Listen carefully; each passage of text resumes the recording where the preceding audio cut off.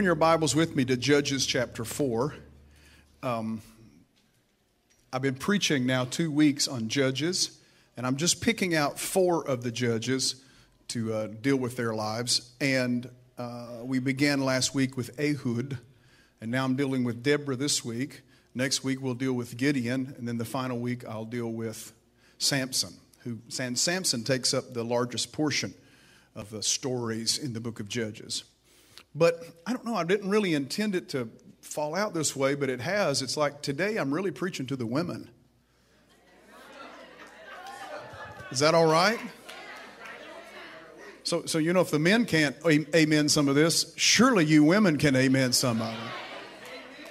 All right? So just go ahead and shout me down, and if your men give you a problem, I'm sure you can handle them anyhow, but...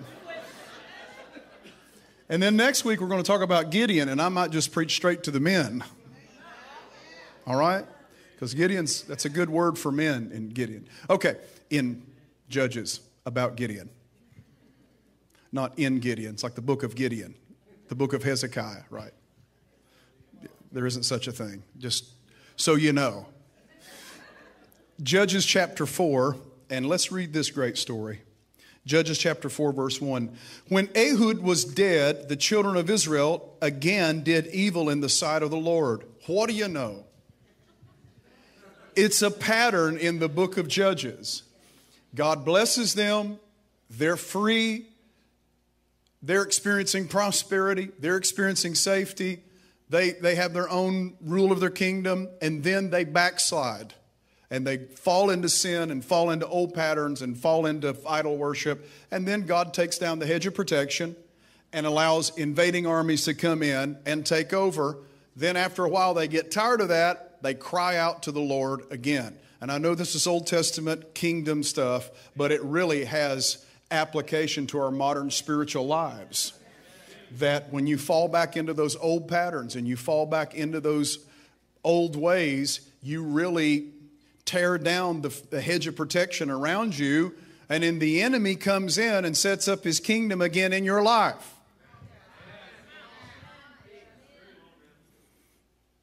You got set free from all those things, hopefully. And now you don't want to go back to it, you know? Somebody says, well, Satan never had a part in my life, Pastor Hans. Yeah, right. Verse 2, so the Lord sold them into the hand of Jabin, king of Canaan, who reigned in Hazor. The commander of his army was Sisera, who dwelt in Harosheth Hagoyim. And the children of Israel cried out to the Lord, for Jabin had 900 chariots of iron, and for 20 years he had harshly oppressed the children of Israel. Now Deborah, a prophetess, the wife of Lapidoth, was judging Israel at the time. Now notice, so she's a judge. It's used here, I'm reading New King James. She was a judge, okay?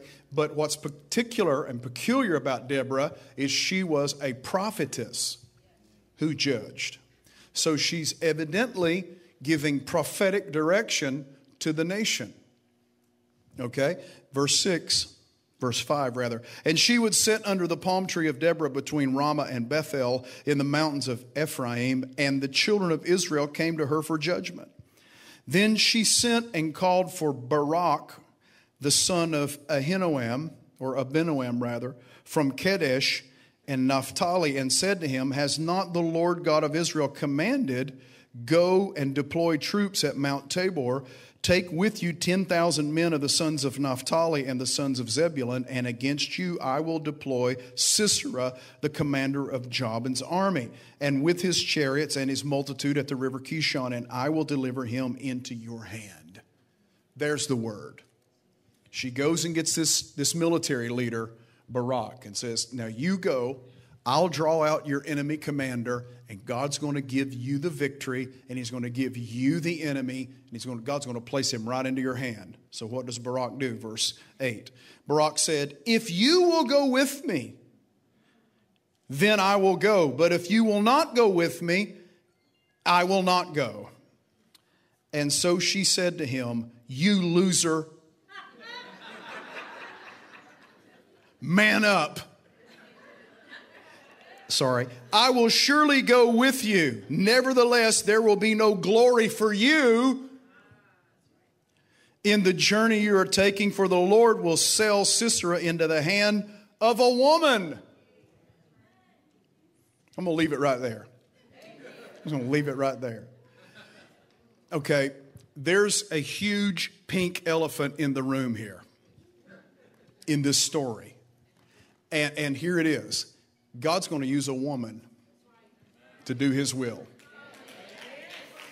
Her name is Deborah.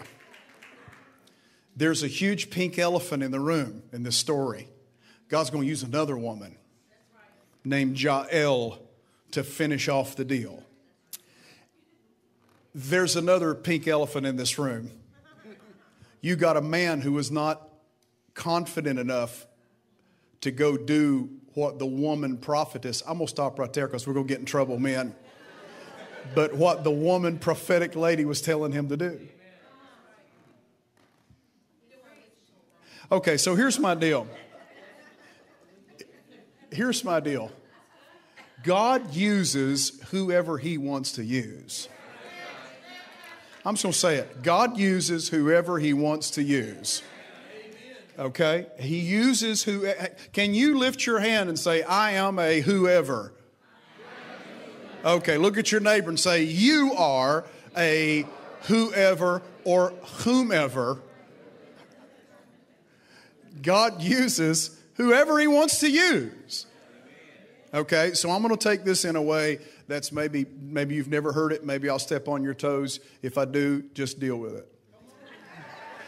First of all, God uses Deborah to accomplish his will and bring freedom to Israel. God uses Deborah as an answer to prayer. Remember, Ehud was an answer to prayer. All of the judges are answers to prayer. Someone is in bondage.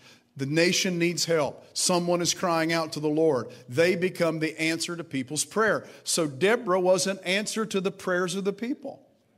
She doesn't go out into military battle. She evidently wasn't a military commander. And in those days, that made sense. This was a patriarchal society where men went to war. And so that wasn't her deal. But she was hearing from the Lord, and she was telling the military commander, Barak, what he should do. Okay?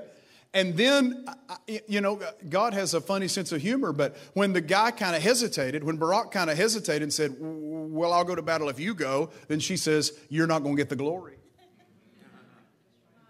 You're not getting the glory out of this, but some women are going to take the glory for this one. Thank you very much. And it's exactly what happens. God uses Deborah to bring freedom to Israel. God uses whoever he chooses. And if that's the case, it means each one of us in here are a candidate or is a candidate to be used of God. Okay. Second thing, God used women in the New Testament. He used women in the New Testament. We think of Tabitha in Acts chapter 9. Mary, the mother of Mark and sister of Barnabas in Acts chapter 12. Rhoda in Acts chapter 12. Lydia in Acts 16. Junia, Tryphena, Tryphosa, Persis, Rufus's mother, and Julia in Romans chapter 16. Priscilla, also called Prisca, in 1 Corinthians 16 and 2 Timothy 4. Chloe, a feminine name meaning green herb, interesting, in 1 Corinthians 1. Nympha in Colossians 4. Lois and Eunice in the life of Timothy in 2 Timothy 1. Apphia in Philemon 1. And Euodia and Syntyche, who Paul's fellow laborers in Philippians chapter 4. So God used women throughout the New Testament. The third thing is God used women throughout history and has used women, is continuing to use women throughout history. And I want to just focus in a little bit on the particular holiness and Pentecostal movement over the last 100 years in American history, or last 170 years or so. So the holiness movement began in America, really birthed by John Wesley in the 1700s. John Wesley was an Anglican priest, and he was really a revivalist, and he came to America and had great revival meetings in America. Out of that was birthed the Methodist Church, which became the largest church body in America in the 1800s. But then as the 1800s, the mid-1800s came and the latter 1800s, the Methodist Church, a lot of people started leaving it or started wanting to go back to the roots of John Wesley. But notice this, Wesley actually used women in ministry. And someone challenged him on the idea why he would use women at all in his ministry. And he said, well, because God owns them in the saving of their souls, and who am I to withstand God? Just think about it.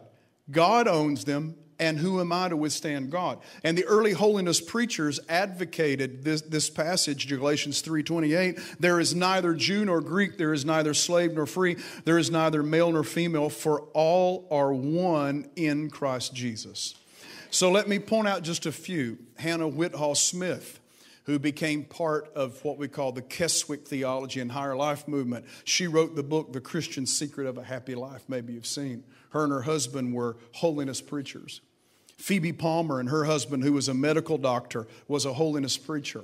And it was reported that she had 25,000 conversions in her ministry and experiences of people receiving sanctification. She wrote many great books, The Way of Holiness, The Guide to Holiness, The Promise of the Father. Catherine Booth, who was the wife of General William Booth, they founded the Salvation Army together. And a lot of people don't realize it, but they were holiness preachers. And Catherine Booth worked tirelessly for equal rights, authority, responsibilities for women, even wrote a tract called Female Ministry, in which she laments the inequity of men or inequity of women as a remarkable device of the devil, she called it. And what's interesting is out of that movement, I have this theory about history, right or wrong. Out of that movement, out of the mid-1800s, came the Second Great Awakening in America. Really fired, in part at least, by these holiness groups and holiness preachers. And out of that movement in the mid-1800s came at least, first of all, great revival, great soul winning, but also child labor laws were passed in America. The women's right to vote was passed in America. Slavery was abolished in America, though it took war to bring that about. And alcohol was made illegal in America. All of those things were the fruits of revival, led by men and women who were on fire and had a passion for God's holiness. Because revival isn't just what happens in a church. True revival impacts a community. It impacts the cities. It impacts a nation. It impacts laws. Legislation is shifted when people experience true revival. Can somebody shout amen? Amen? And then out of that early holiness movement, certain of these holiness camps and holiness segments started receiving incredible experiences of the Holy Spirit. One man named Charles Parham was a holiness preacher who led a Bible college in Topeka, Kansas called Bethel Bible College. He had also, previous to that, opened a healing home in Topeka, Kansas. And during this time, he had his students read through the book of Acts and say, I'm going on a trip. When I come back, I'm going to ask each of you, is there any sign that the Holy Spirit has come into the life of a believer in power? As we see in Acts 2, Acts 10, Acts 8, Acts 9, Acts 19. Is there a true sign that the Holy Spirit has come? So when he came back from his trip, all of the students said unanimously, the one sign we see appearing over and over and over in all these comings of the Spirit is they speak in unknown tongues. So a woman named Agnes Osmond grew up in rural Nebraska, became part of Parham's Bible College. She was out of the Methodist Episcopal Church. She had spent time in A.B. Simpson's training center, who was another holiness preacher, wrote a great book on healing, by the way. And she came there, and at the end of 1900, on the watch night service, New Year's Eve, they had a prayer meeting. And she said at the end of the year on watch night, we had a blessed service, praying that God's blessings might rest upon us as the new year came. And she said during the first day of 1901, the presence of the Lord was with us in a marked way, stilling our hearts to wait on Him for greater things.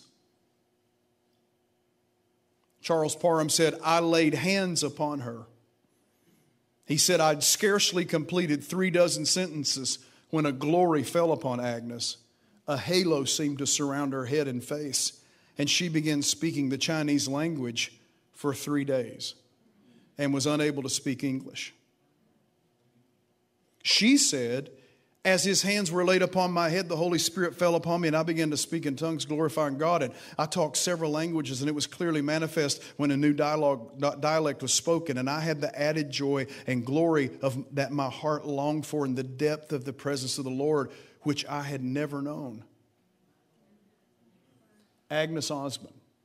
Pentecostal historians mark her as maybe the first in America to receive the baptism of the Holy Spirit with speaking in tongues. Though tongues has happened throughout the history of the church, there was a marked difference when the new year came and 1901 came. There was a huge outpouring that began. Cherokee, North Carolina, Topeka, Kansas, Houston, Texas, Los Angeles, California, Sub-Sahara Africa, Korea. Many different experiences started happening like this simultaneously around the world. And now we have hundreds upon hundreds of millions of people who flow in the charismatic gifts and tongues and prophecy and casting out devils and healing the sick all around the world that came in this tidal wave of the outpouring of Spirit. And someone says, well, why did God wait till now to do it? Why did he wait till the last 100 years? I believe, like the old timers, I believe it's because we're in the last of the last days. And he said, in the last days, I'll pour out my Spirit upon all flesh. That happened in Acts chapter 2. But I think now we're in an exponential outpouring of his Spirit, and it's happening all over the globe. And you and I get to be part of it. Hallelujah. Somebody should be excited about that. If there's a day to be living, it's now, man. If there's an exciting day to be living, it's now that God is pouring out of his Spirit upon all flesh. Does he still do this, Hans? Absolutely. I've been in rooms full of Catholics that receive the baptism of the Holy Spirit like boom. I've been overseas and see whole altars receive the baptism of the Holy Spirit in foreign countries. He's still doing it. Agnes Osmond. Number 2, Lucy Farrow. Lucy Farrow was born into slavery in Virginia. And somewhere along the way, she moved to Houston around 1900 and became the pastor of a small black holiness congregation. And while in Houston, Farrow met Charles Parham from Topeka, Kansas, who came there to hold a meeting. She was baptized in the Holy Spirit and spoke with other tongues and went back with Parham and his wife and became a governess in their house. She left a young man to pastor the church in her absence in Houston named William J. Seymour. William J. Seymour had one eye. At some point later, William Seymour moved to Los Angeles and began pastoring a small storefront church in Los Angeles. Though he had never received the baptism of the Spirit or speaking in tongues, he believed in it and preached it. Some people got mad at him and didn't accept it. So one man and his family, a man named Edward Lee, invited William J. Seymour to come and hold meetings at his house at 214 Bonnie Bray Street. That becomes famous. William J. Seymour said, I know who we need. We need Lucy Farrow, my old pastor. So they got her a train ticket and brought Lucy Farrow there. She came to the Lee house on Bonnie Bray Street. And she said when she came to the door, Mr. Lee opened the door and greeted her and said, Sister, if you will lay hands on me right now, I'll get my baptism. She said, I can't do this as the Lord says so. So they had dinner. And at dinner, she stood up from the table, left her chair and walked over to the head of the table where Mr. Lee was, laid hands on him, and he fell out of his chair onto the floor. And while lying on the floor, began speaking in tongues. This began a 3-year revival, day and night, where people from all over the globe came out of Azusa Street in California, in Los Angeles, and went all over the world. The elephant in the room is that a lady, a former slave from the state of Virginia, is the one who brought the fire and ignited that whole movement. Somebody shout hallelujah. Number 3, Jeannie Seymour. Jeannie Seymour was the wife of William J. Seymour.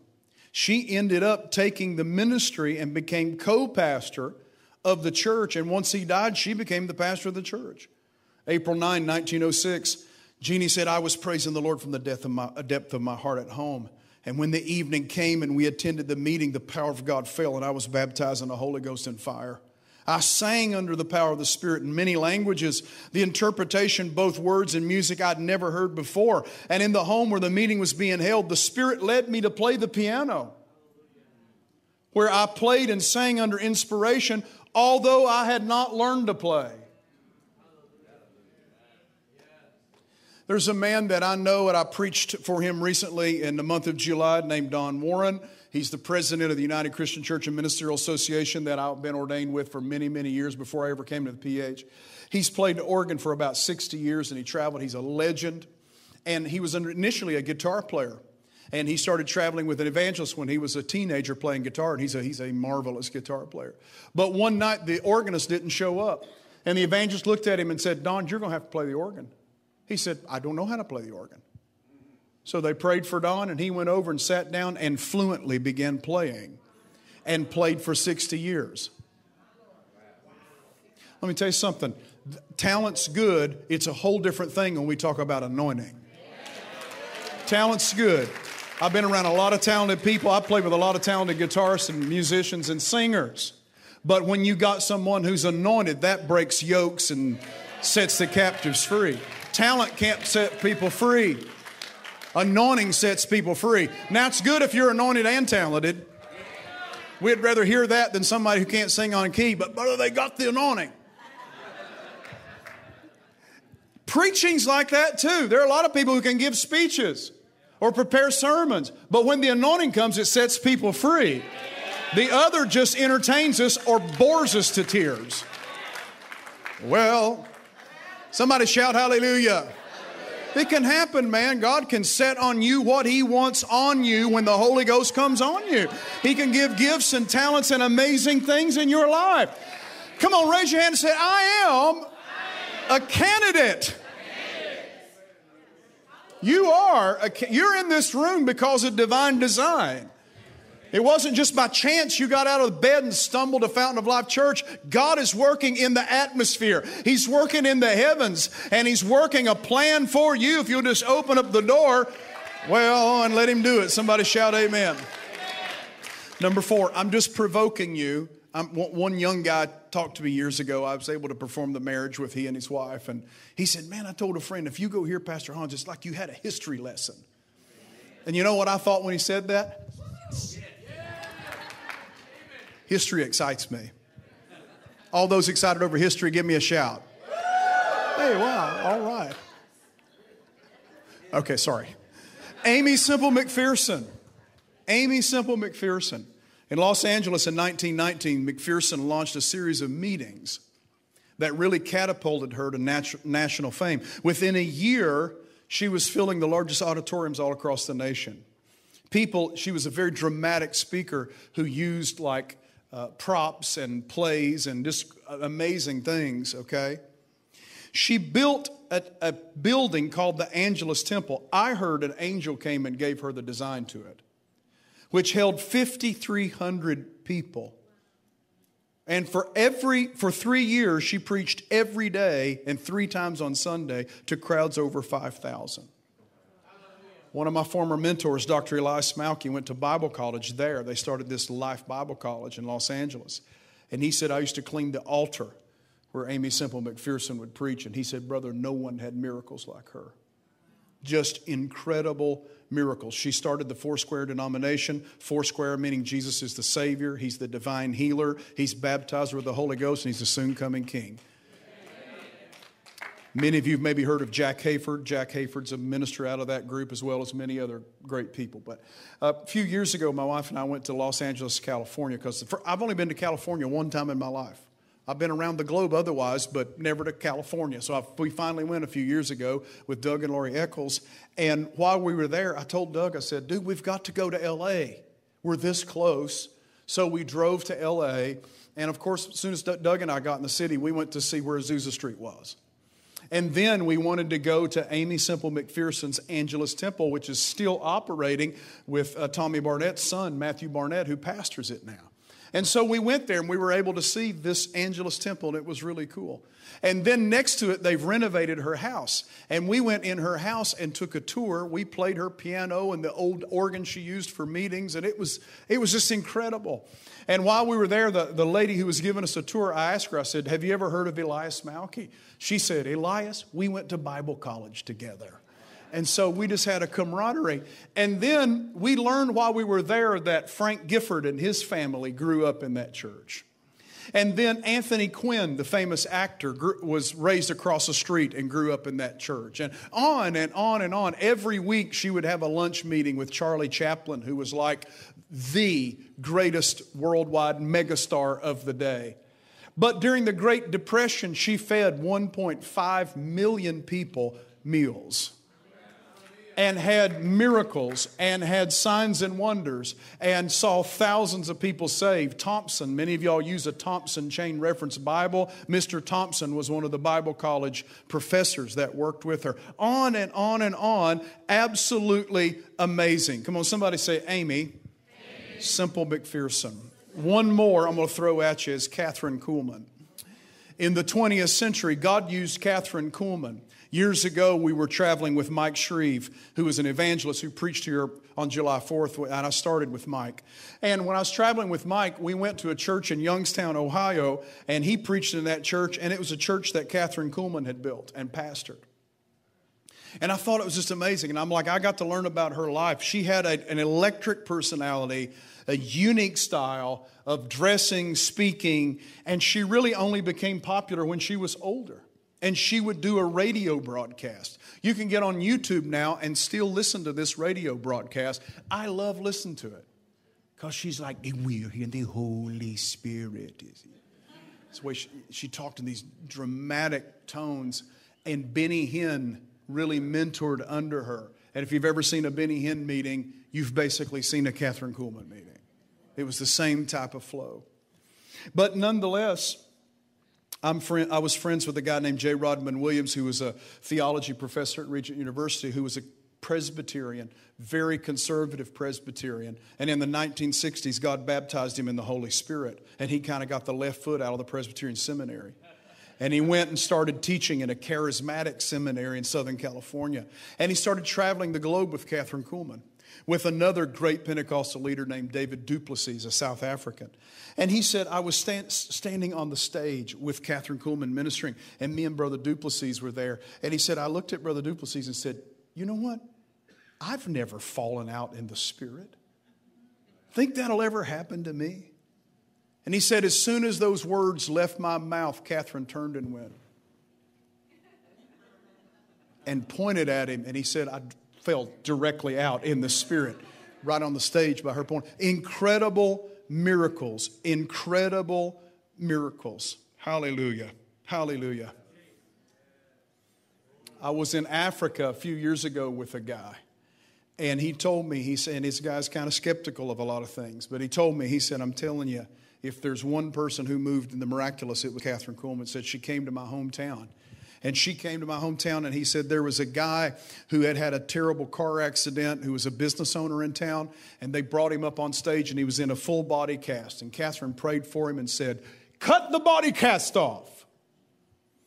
And they cut it off of him, and the man had fully been healed. He could move, he could walk. And my friend said it became a story in the local newspaper. Now, Catherine said, my good friend Kent Christmas told me this, said Catherine Kuhlman said, I was God's fourth choice. Maybe she felt there were some Baraks out there who should have done it. But they didn't answer the call, so God used her. I don't know what her thinking was. I'm telling you, God uses who He wants to. God can use you, man, woman, child, boy, girl, senior citizen. He can use you. He can use you if you just make yourself available to Him. Let me really step on your toes good before I quit here. Let me tell the story of Deborah, though. So what happens? Barak goes down, and he routs the enemy, totally wins the battle. And then Sisera, the head of the Canaanite army, ran, and he fled to the tent of Jael and Heber. And Jael was a woman, her husband's name was Heber, and he comes to the tent and he says, "Would you hide me?" She says, "Sure, come in, lay down right here." She covers him up. And he says, "I'm dying of thirst. Could I have some water?" She does better than that. She brings him out milk. I mean, these are real mountain people, right? Buttermilk and cornbread. But brings him out milk that he can drink and covers him up. And he says, "Listen, if anyone comes and asks for me, you just tell them I'm not here." "No problem. I got you covered." So she waits till he goes to sleep. She takes out a tent peg. And she walks over and places that tent peg gently on his temple and takes some hammer or something and drives it all the way through into the ground. Yes. Can somebody say bad to the bone? And I know that's rated R. That's a rated R story in the Bible. But nonetheless, it was an answer to prayer of God's people. And God won the victory for his people through this lady driving the tent peg through his head. And in the next chapter, Deborah sings this song and really is praising Jael for her bravery and her duty. So in the end, Barak didn't get the credit. It was really Deborah and Jael, two women, who got the credit for what went on that day. Somebody shout amen. Let me just deal with a few things. The church has told people through history that's told women that they shouldn't work outside the home. And they based it basically upon Titus chapter 2, verse 5, where the Bible says that women should take care of their homes. Well, that's the truth. Women should take care of their homes. And then also, if you look at Proverbs chapter 31, that adds to the argument that women shouldn't work outside the home. But that's really an incorrect interpretation of that passage to come up with that. In Orthodox Jewish communities, the women often work and they make things happen because the men study all the time. It is true because of ambition or materialism that some Christian women have neglected their children, but that's not because the Holy Spirit led them. They were just pursuing ambition or materialism, as well as men have neglected their families through ambition or materialism and not obeying the voice of the Holy Spirit. So rather than placing a legalistic burden on women by telling them that having a career is ungodly, maybe we should tell both men and women to just submit their lives and their plans to the Holy Spirit's direction. And if God wants to use you to work, to be a professor, to be a teacher somewhere, to be a university president, to be a politician, you go do what God's calling you to do. Also, we've said women are not equipped to assume leadership roles. And some have said that. But 1 Timothy 2:12, Paul said, "I do not allow a woman to teach or exercise authority over a man." But many theologians believe that this passage was addressing an isolated situation in the Ephesian church. And they came to this conclusion after studying all of the other myriad of references to women in the Bible who exercise some sort of spiritual authority. Jesus issued his first gospel commission to women in Matthew chapter 28. Both men and women were empowered to preach on the day of Pentecost. Acts chapter 2, verse 1 through 4, because he says, "Upon your maidens and handmaidens," or upon your men servants and handmaidens, "I will pour out of my spirit." Priscilla, Chloe, Phoebe were leaders in the early church, and one woman, Junia, if you look into the Greek, has the form of apostolos on her name. The promise of the prophet Joel was that on sons and daughters the Spirit would be poured out and they would prophesy.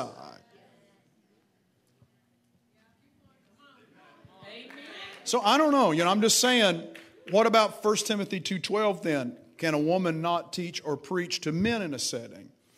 In their book, I Suffer Not a Woman, Richard and Catherine Kroger explained that certain worship practices involving female priestesses of Diana had invaded the first century church. And these priestesses promoted blasphemous ideas about sex and spirituality, and they sometimes performed rituals in which they pronounced curses on men and declared feminine superiority. Some scholars believe Paul was addressing this and saw it creeping into the church in Ephesus, and said, "I do not allow a woman to teach these cultic heresies, nor do I allow them to usurp authority from men by performing pagan rituals." That's one interpretation. I have been to Ephesus twice. And the last time I was there, I toured it with Mark Wilson, who's a scholar. He came out of Regent University. I had class with him 20-some years ago. And we walked into these terrace houses that were on the hillside. It's where the wealthy people lived. And in these terrace houses, each of them would have a large room, maybe the size of this stage. And it was ornately designed. You could see the remnants of pictures painted on the wall or mosaic flooring. And these were wealthy people. And when we got in that, and I looked at it, Mark said, "This is where the church would have met." And it lit me up. He said, this is where the church would have met, because for the first 300 years, the church had no physical buildings. There were some attempts to build buildings. The Roman government leveled them. So the church didn't take over buildings until later. They took over the Latin basilica. The term basilica wasn't used for church. It was a public building. They took over those, and that's how we adopted that word basilica for church. Y'all can pay me later for that. So they'd be sitting on the floor, husband and wife having church. Holy Spirit is moving. Somebody's prophesying. Somebody has a word. Paul said, have order in this setting. Let 2 or 3 prophesy. Let them go one by one, and let you others judge over here. And in a society where women were largely uneducated, my friend the scholar said this is what was going on. The women would be like, what's he saying? Could you explain this to me? I don't understand what's going on. Paul says, hey, why don't you stay silent? And why don't you wait till you're home to ask your husband what's going on? Because it's causing a problem in these house church settings. And when I saw that, I was like, oh gosh, thank you. Thank you, Lord. And it really gave context to all of that. So I'm just throwing that out there for you guys and gals to think about. And the women got real quiet on me. I don't know what happened, but big picture, God uses whomever He wants to use. So why don't we take off the limitations today and let God use us however He wants to? God may be calling you to start a business. God may be calling you to be a missionary. I was amazed. I went to India a few years ago, and we went to a rural, there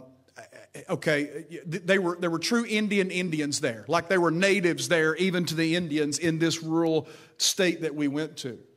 But that's the state that the early Pentecostal holiness missionaries went to. They went to the most remote, poorest state they could find. And you know who they were? And when I learned this, it freaked me out. Many of the early missionaries for our movement were single women. Single women who went and gave their lives. We had many go to Africa, many go to Asia, gave their entire lives. Church of God, there's a famous lady in the Church of God who was a missionary. The Church of God wouldn't let her go. She said, I'll go anyhow. And she went over and became a great missionary to the Palestinians and still in the West Bank. Come on, God can use whoever He wants to use. If He wants to use you, let Him do it. Can somebody shout amen? If He used Moses, who was a murderer, running for his life, and possibly a stutterer, He can use you. If He used Jeremiah, who said, I'm too young, Lord, I can't do this. God said, shut your mouth. You're not too young. If I'm calling you, I knew you before you were formed in your mother's womb. And my anointing and calling was upon your life. If He's calling you, He can use you. If He used Paul, who was basically a murderer and persecutor of the church, He can use you. If He used the fish to swallow the prophet Jonah, so that revival could happen in another land, He can certainly use you. If He used a donkey to speak to Balaam, I'm not going to use the King James term, just a donkey to speak to Balaam, surely He can use you. Women were the last ones with Jesus at the cross. They were the first ones at the tomb. They were the first to see the resurrected Jesus. They were the first to announce the resurrection to the disciples. And in the upper room on the day of Pentecost, there were 120 gathered men and women, and even Mary, the mother of Jesus, was in the mix. All I'm saying is God can use anybody He wants to. Let's open up fly up your sails and let the wind catch it and say, God, use me, God. I want to be used in this era. I'm going to take the limitations off my life. And I say, God, send me and I will go. Like Isaiah, I say, here I am, Lord. Send me. Somebody give the Lord a shout of praise. Hallelujah. Come on, raise your hand and say, here I am, Lord. Everybody stand on your feet this morning. Hallelujah. Come on, hands up raised. God, here I am. Use me, Lord. God may be calling you. Maybe He's not calling you to preach. Maybe He's calling you to start a business. Maybe He's calling you to go back to school. Maybe He's calling you to witness to your neighbor. Maybe He's calling you to teach. Maybe He's calling you to be a missionary. I don't know, but just whatever He's calling you to do, don't deny it. Hallelujah. Here am I, God. Send me. Here am I, God. Send me. Here am I, God. Thanks so much for watching us online. We're so blessed to live in an era where we can come to you on this platform and be able to preach the gospel and worship with you right in your home. I don't know where you are today with the Lord, but I want to close this time with prayer. And whatever needs you have, let's bring them to the Lord right now, but especially if you're not serving the Lord. If you've never accepted Christ into your heart, right now's the time to do that. All you have to do is open your heart and say, Lord, come in. I believe Jesus is Lord. Forgive me of my sins. I want to change. You make that decision in your heart, then God's going to come in and He's going to do the rest. Romans 10 verses 9 and 10 says, if you believe in your heart and confess with your mouth that Jesus is Lord, then you'll be saved. In the book of Acts, it said, call upon the name of the Lord and you shall be saved. So let's pray for these two issues right now, okay? Pray with me. Father in heaven, I open up my heart. I repent of all my sin, and I ask Jesus into my life right now. And I thank you that my sins are gone, and I thank you that my life has changed. In Jesus' name. Now, Lord, I bring before you all the needs of the audience that's watching right now. Everyone who's hurting, they're struggling, they have issues going on. We bring those needs to the throne of God in the name of Jesus, and we ask you, Father, to meet them, to bless right now through the power of your name. In Jesus' name we pray. Everybody can say amen. Hey, we love you. Thank you for following us. Thank you for watching us online, and I hope to see you again.